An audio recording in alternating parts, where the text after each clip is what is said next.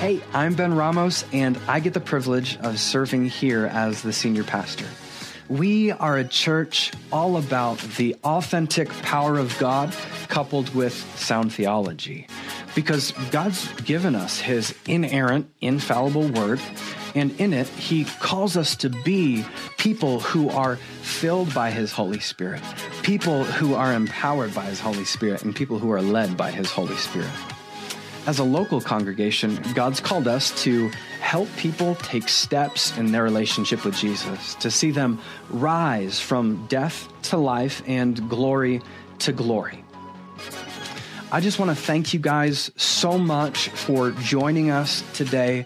I truly pray and I hope that this message would be an encouragement to you in your life, that it would help you to recognize that the mission field is all around you, and that it would help you to take steps in your relationship with Jesus.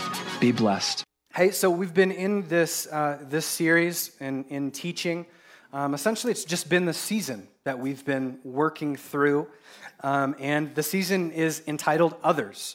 Going from love of me to love of thee. That means taking our relationship with Jesus from just a me thing and to recognize there's other people.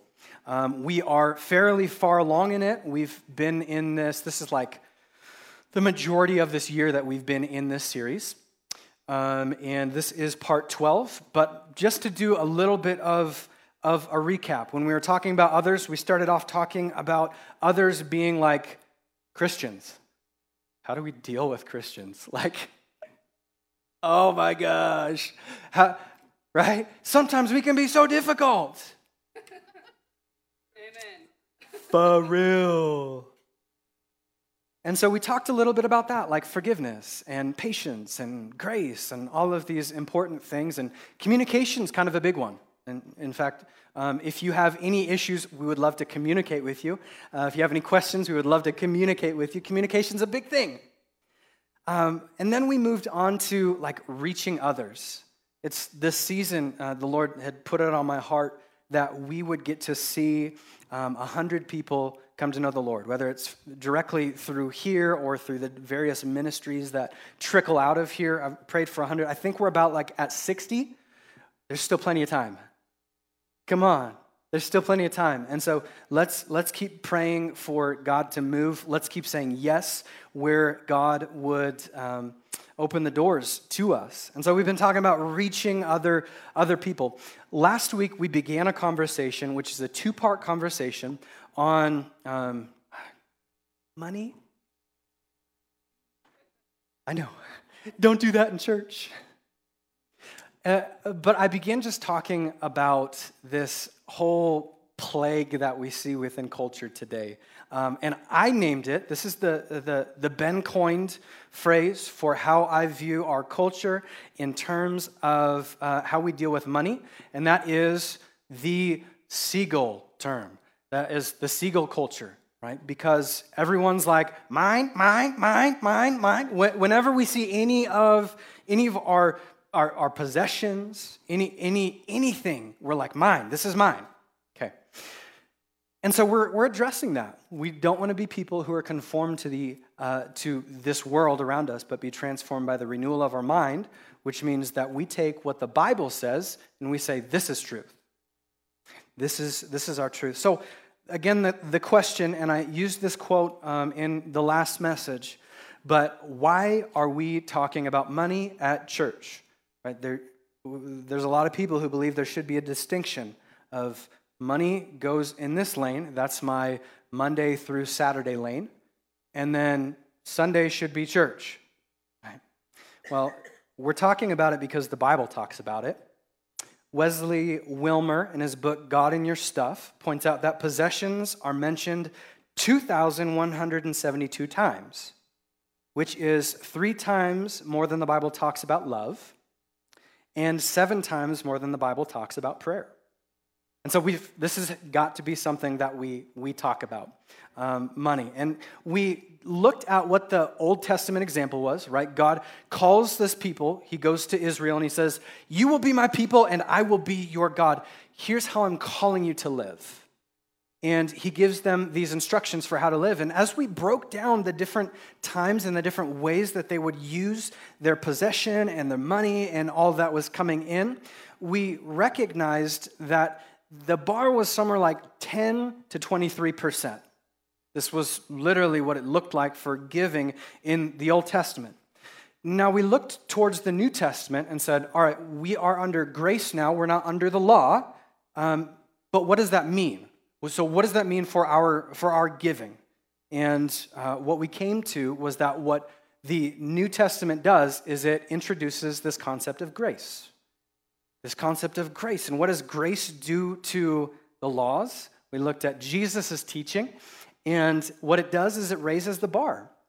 And so we asked the question, all right, so if tithing in the Old Testament was 10 to 23% and grace raises the bar, what does that need to look like in our life?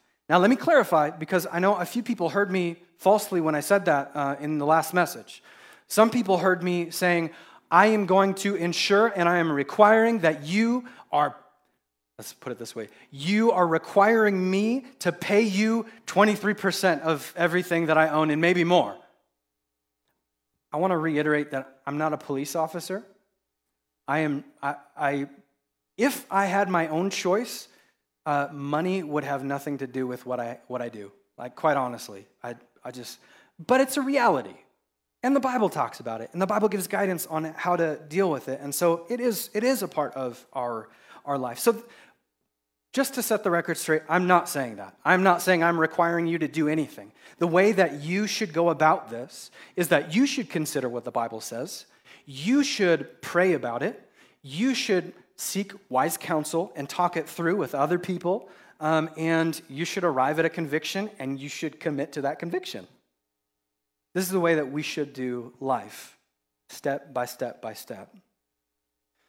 When grace raises the bar to our giving, to our life, I began to call that Spirit-led generosity. Right? We should give as the Holy Spirit who lives in me. Can I get an amen? Amen. The Holy Spirit lives in me, and He can guide me to what I ought to be giving. And so I want to continue this conversation. The whole goal of having this as a part of this series was to get to this point of how do I reach people, and what does it look like for me to reach the world around me in generosity with the things that I have, my time, my talents, and my treasures. And so the title of my message in part 12 is, I have it. I have it. Can we say I have it? Now, if there are people who need a little bit more gangster title, it's I've got it. I've got it. Say I've got it. And if you need a practical title, it is this: I have enough to be generous. I have enough to be generous. And so I'm hoping that we would be able to leave this morning with this understanding and with this conviction that I've got what I need to reach the world around me in generosity because God is my provider. And so that's where we're going this morning. I want to paint a couple of different contrasts for us to grab a full understanding and a full vision for what I'm talking about here. Let's take a look at the world's economy, and more specifically where we live here in America. Now, what does that look like? Well, beneath the ever-growing plague of consumerism lays the bedrock of the American dream. This whole idea that if I work hard enough, I will make enough money to have everything that I ever wanted, and I will be happy.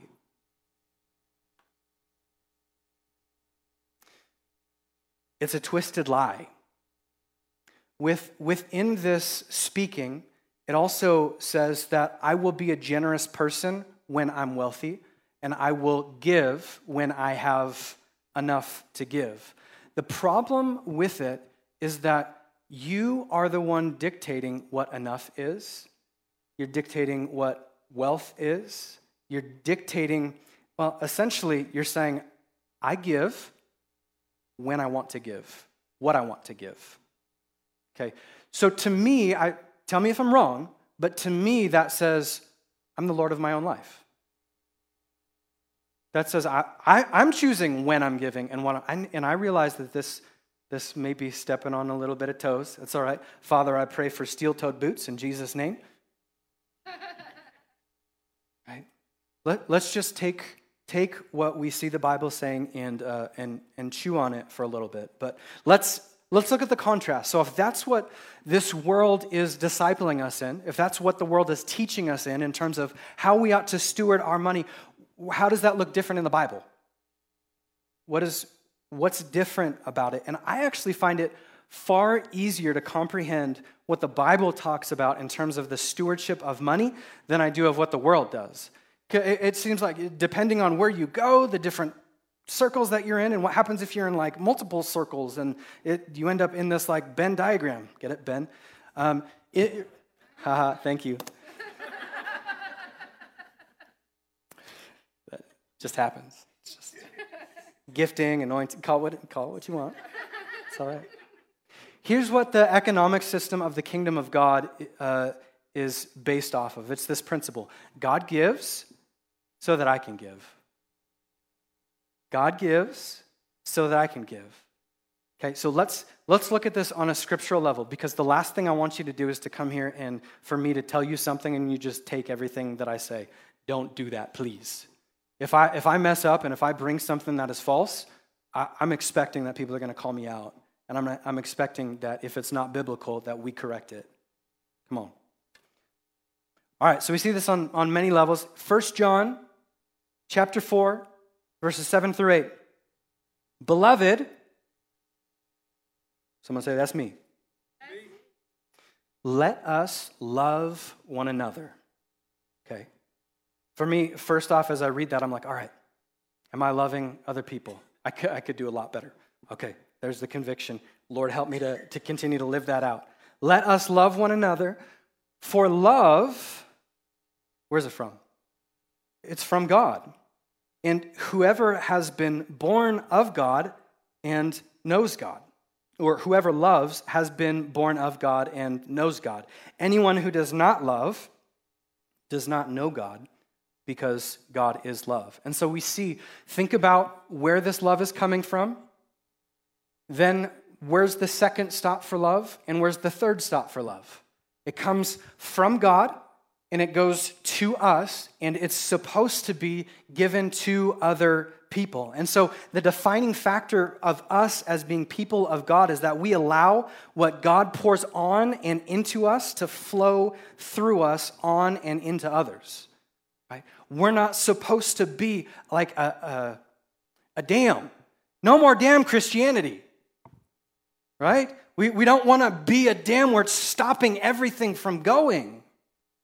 We've got to allow the Spirit of God and what God is providing us with to continue to flow through us. So God expresses His love for us so that we can love Him in return and others. Let's go to 2 Corinthians chapter 1, verse 3. It says, "Blessed be the God and Father of our Lord Jesus Christ, the Father of mercies and God of all comfort." Anybody ever experienced that? The God of all comfort? There's some testimonies there. Who, speaking of this God of all comfort, who comforts us in all our affliction, so that we may be able to comfort those who are in any affliction with the comfort with which we ourselves are comforted by. So again, look at this picture. Where's the comfort coming from? Where's it going? And what's supposed to happen with it after? Right? We are comforted so that we can comfort others. 2 Corinthians 5:17. "Therefore, if anyone is in Christ Jesus, he is a new creation." Come on, somebody, that is good news. That's a praiseworthy, that's a clapworthy. I'm a new creation in Christ Jesus. I don't have to live the way that I lived before, right? I'm a new creation. "The old is passed away. Behold, the new has come. All this is from God, who through Christ reconciled us to Himself and gave us" what? "The ministry of reconciliation."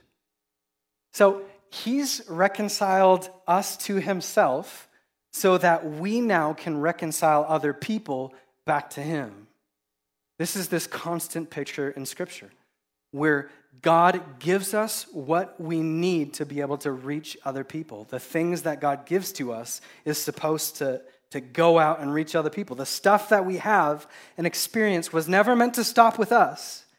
If what God blesses us with stops with us and does not touch other people, does not flow into other people's lives, you're allowing your life to turn into a stagnant pond where things die instead of get refreshing and life-giving matter coming through. I picked up our big swimming pool to put it away for the winter. Someone say it's coming. I saw some people rejoicing on social media this week. But, hey, mixed feelings. Okay, we can still love each other. Stop causing division. Anyways, so I picked it up, and there's just this stagnant water, and it was like green and growing stuff, and I looked at it even closer, and it was just gnarly. And I'm like, oh man, I don't want that to be my Christianity. Because I don't think that's biblical Christianity. I don't want to look like that. I don't want to look like pond scum. Okay? Come on. Like, I've got better hair than that, okay? I don't want to live in a way where I am quenching the Holy Spirit. I don't want to live in a way where I'm getting in the way of Jesus reaching the world around me.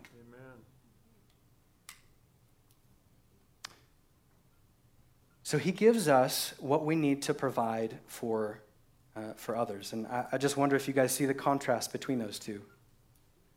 One says, this is all mine. The other says, this is all God's. One says, who is God to tell me which fruit I can eat? And the other says, God's given me direction for my good.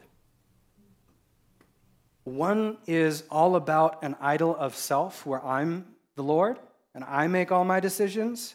And one says it's all about the lordship of Jesus Christ. He's my master. He's my director. I want to do everything that he calls me to do. Amen? So there's a big contrast there. I want to go one more place with the few minutes we have left. If you turn in your Bibles to 2 Corinthians chapters 8 and 9. I just want to paint one more contrast for us this morning. As you would read through the book of Acts for a little bit of context of what's going on during this time, we see Paul going from place to place, and he is preaching the good news of Jesus Christ. And as he's going from place to place, preaching the good news of Jesus Christ, the Holy Spirit is convicting of sin, of righteousness, and of judgment, drawing people unto himself, helping them to see the truth and the reality of Jesus Christ. People are giving their lives to Jesus. And during this time period, this was where Claudius had said all of the Jews have to leave Rome. And so there was this major persecution, and there also happened to be a huge famine in the land. And so part of what Paul is teaching to the disciples, he goes very quickly from his soteriology to his ecclesiology, his understanding of salvation into what it looks like to be the church, to be the body of Christ, to be the people of God. And he helped them to understand that they're saved into relationship with Jesus and they are saved into the body of Christ, which, by the way, is not just here in this room, right? That's all the people of God all over. And so what he's doing during this time, he's helping them to realize that you're a part of something bigger than what's right here. And so we need to be aware of what is happening in the body of Christ elsewhere. And so he tells them about this persecution and stuff going on with the Jews, and apparently these Corinthians are like, dude, we want to help. Let us in on that. We want to provide for this body of Christ. And so as they do that, we are getting into 2 Corinthians chapter 8. I want to read this quickly in verses 1 through 5. He says, what we want you to know, brothers, about the grace of God that has been given among the churches of Macedonia. We want you to know about them. Again, he's painting this contrast. He's saying, I want you to look at how this church has handled this famine and how they've responded to Jesus. For in severe test of affliction, their abundance of joy and their extreme poverty have overflowed in a wealth of generosity on their part. For they're giving according to their means, as I can testify, and beyond their means of their own accord, begging us earnestly, begging, that's a strong word, begging us earnestly for the favor of taking part in the relief of the saints. And this, not as we expected, but they gave themselves to the Lord, and then by the will of God to us.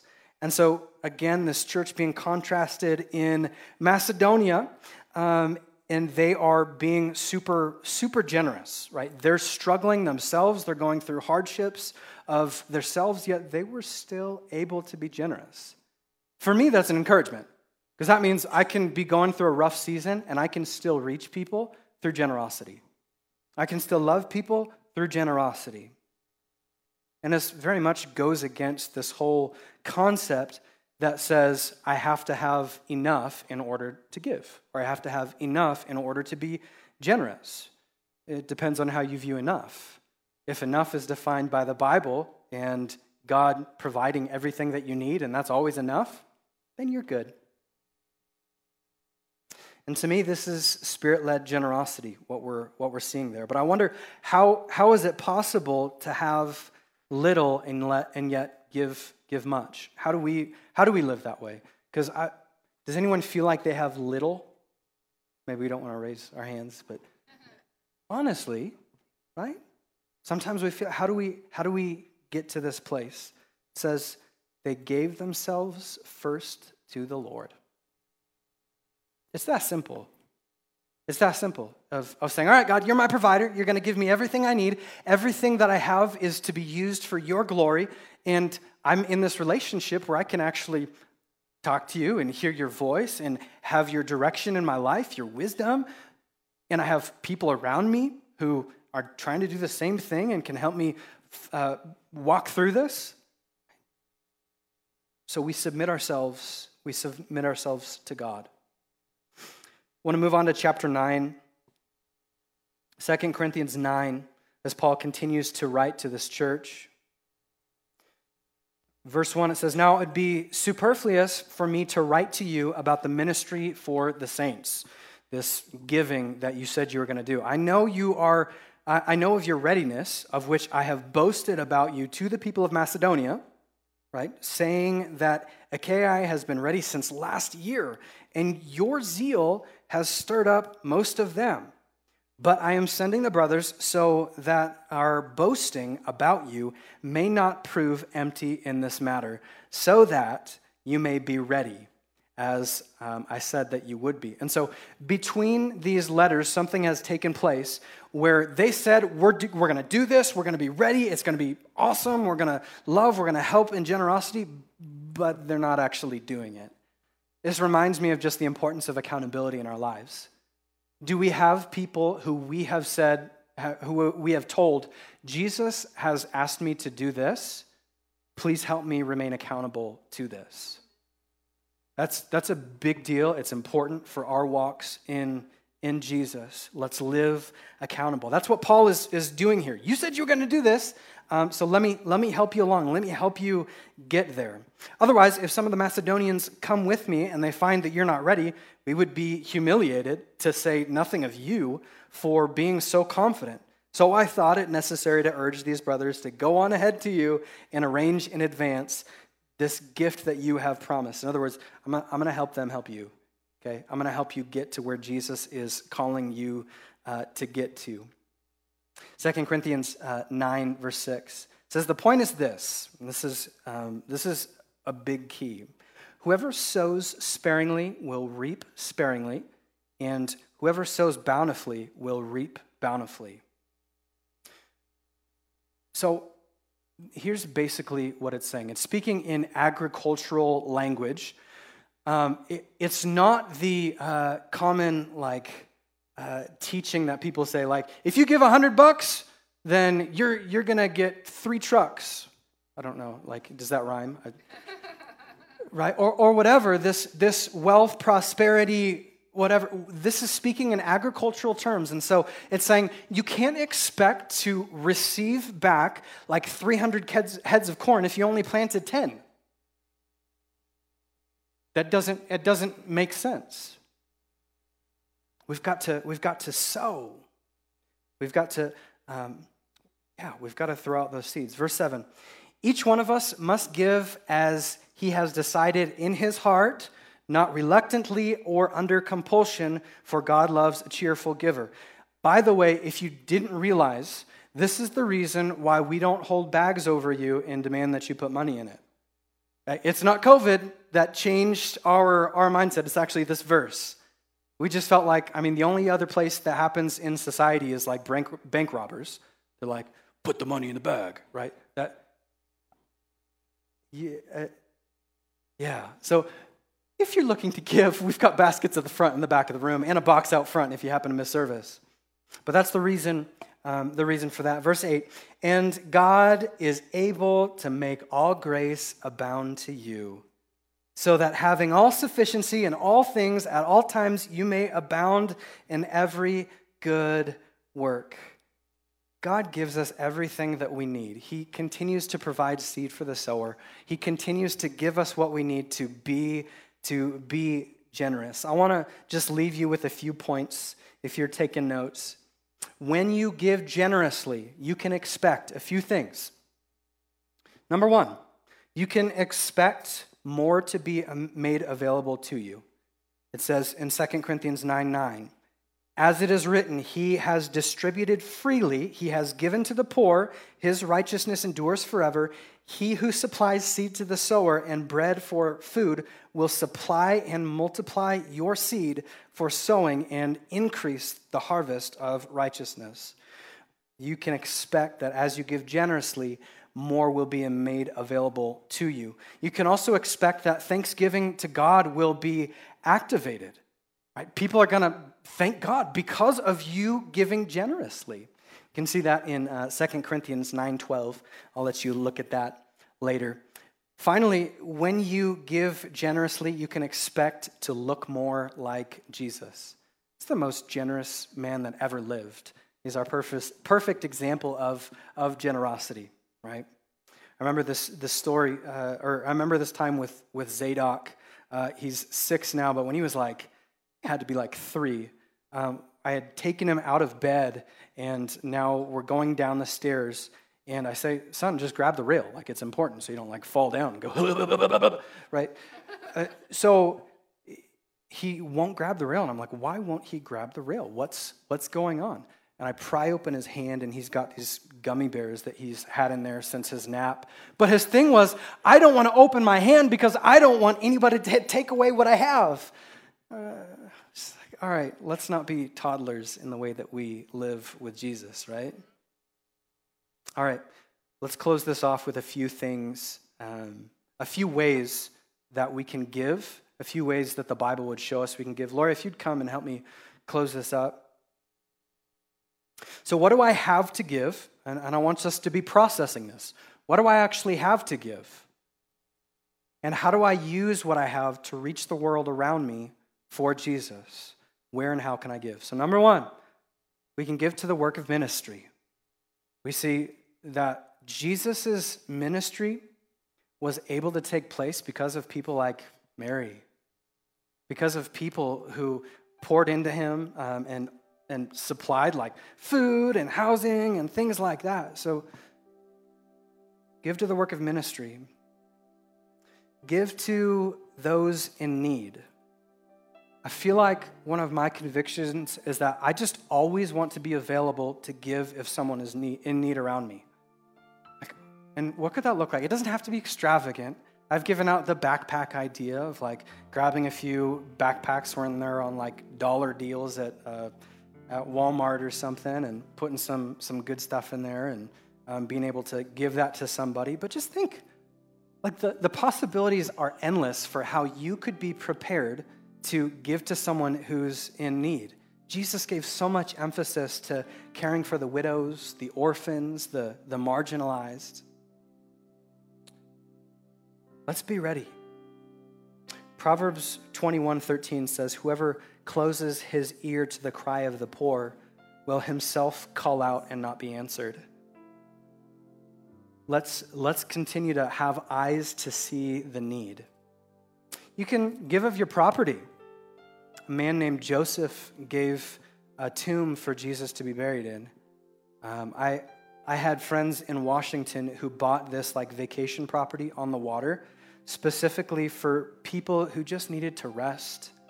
And he would open this place up and have it like just stashed up with really cool stuff so that people could go and rest. And they would pray over the place, and just that it would be a place of the presence of God that would minister to people as they would come there for rest. What about giving of your time? We've got time in some seasons more than others. But what could it look like for you to give some of your time? And then finally, giving of attention. You've got attention. You can sit and listen to someone's story. I feel like we could probably shift America by listening to people's stories. Think of like the amount of psychologists and psychiatrists and all of that stuff, which is important, don't get me wrong. But what if we just listen to people's stories and put a fresh importance into Spirit-led people ministering to the people around them? We've got enough people in this room to transform this city. And there's not a whole lot of people in this room.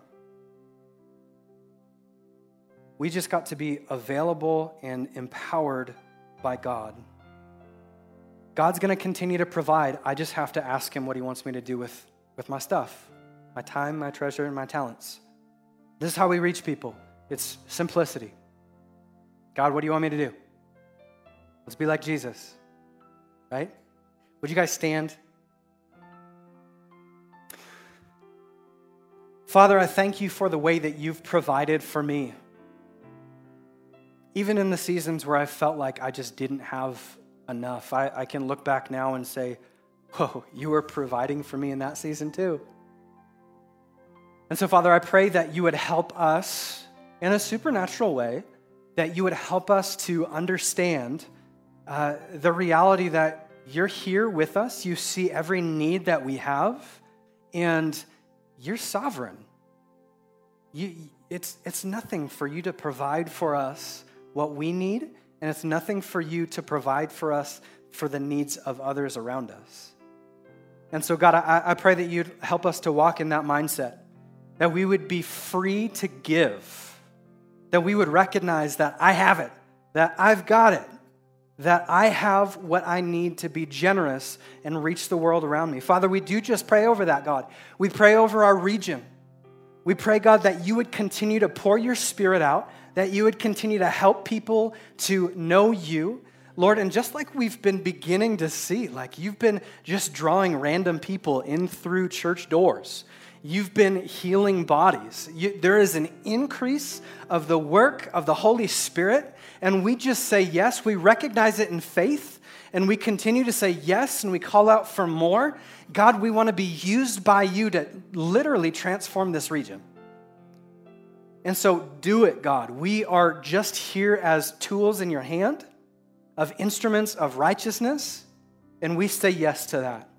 Father, I pray for a fresh filling of your Holy Spirit, that courage would come on your people, that boldness would come on your people, and that we would go in the fire of God, bringing this transformation for your glory, Jesus. In your name we pray, amen. Hey, thanks again for joining us. If you have been blessed by Rise Church, be sure to follow us and share it on your social media. You can subscribe to a podcast, and if you haven't had a chance to give yet, you can do so at risechurchid.org or send a text message with a cash amount to the number 84321. And remember that the mission field is all around you, so go in the power of Jesus and bring that transformation for his glory.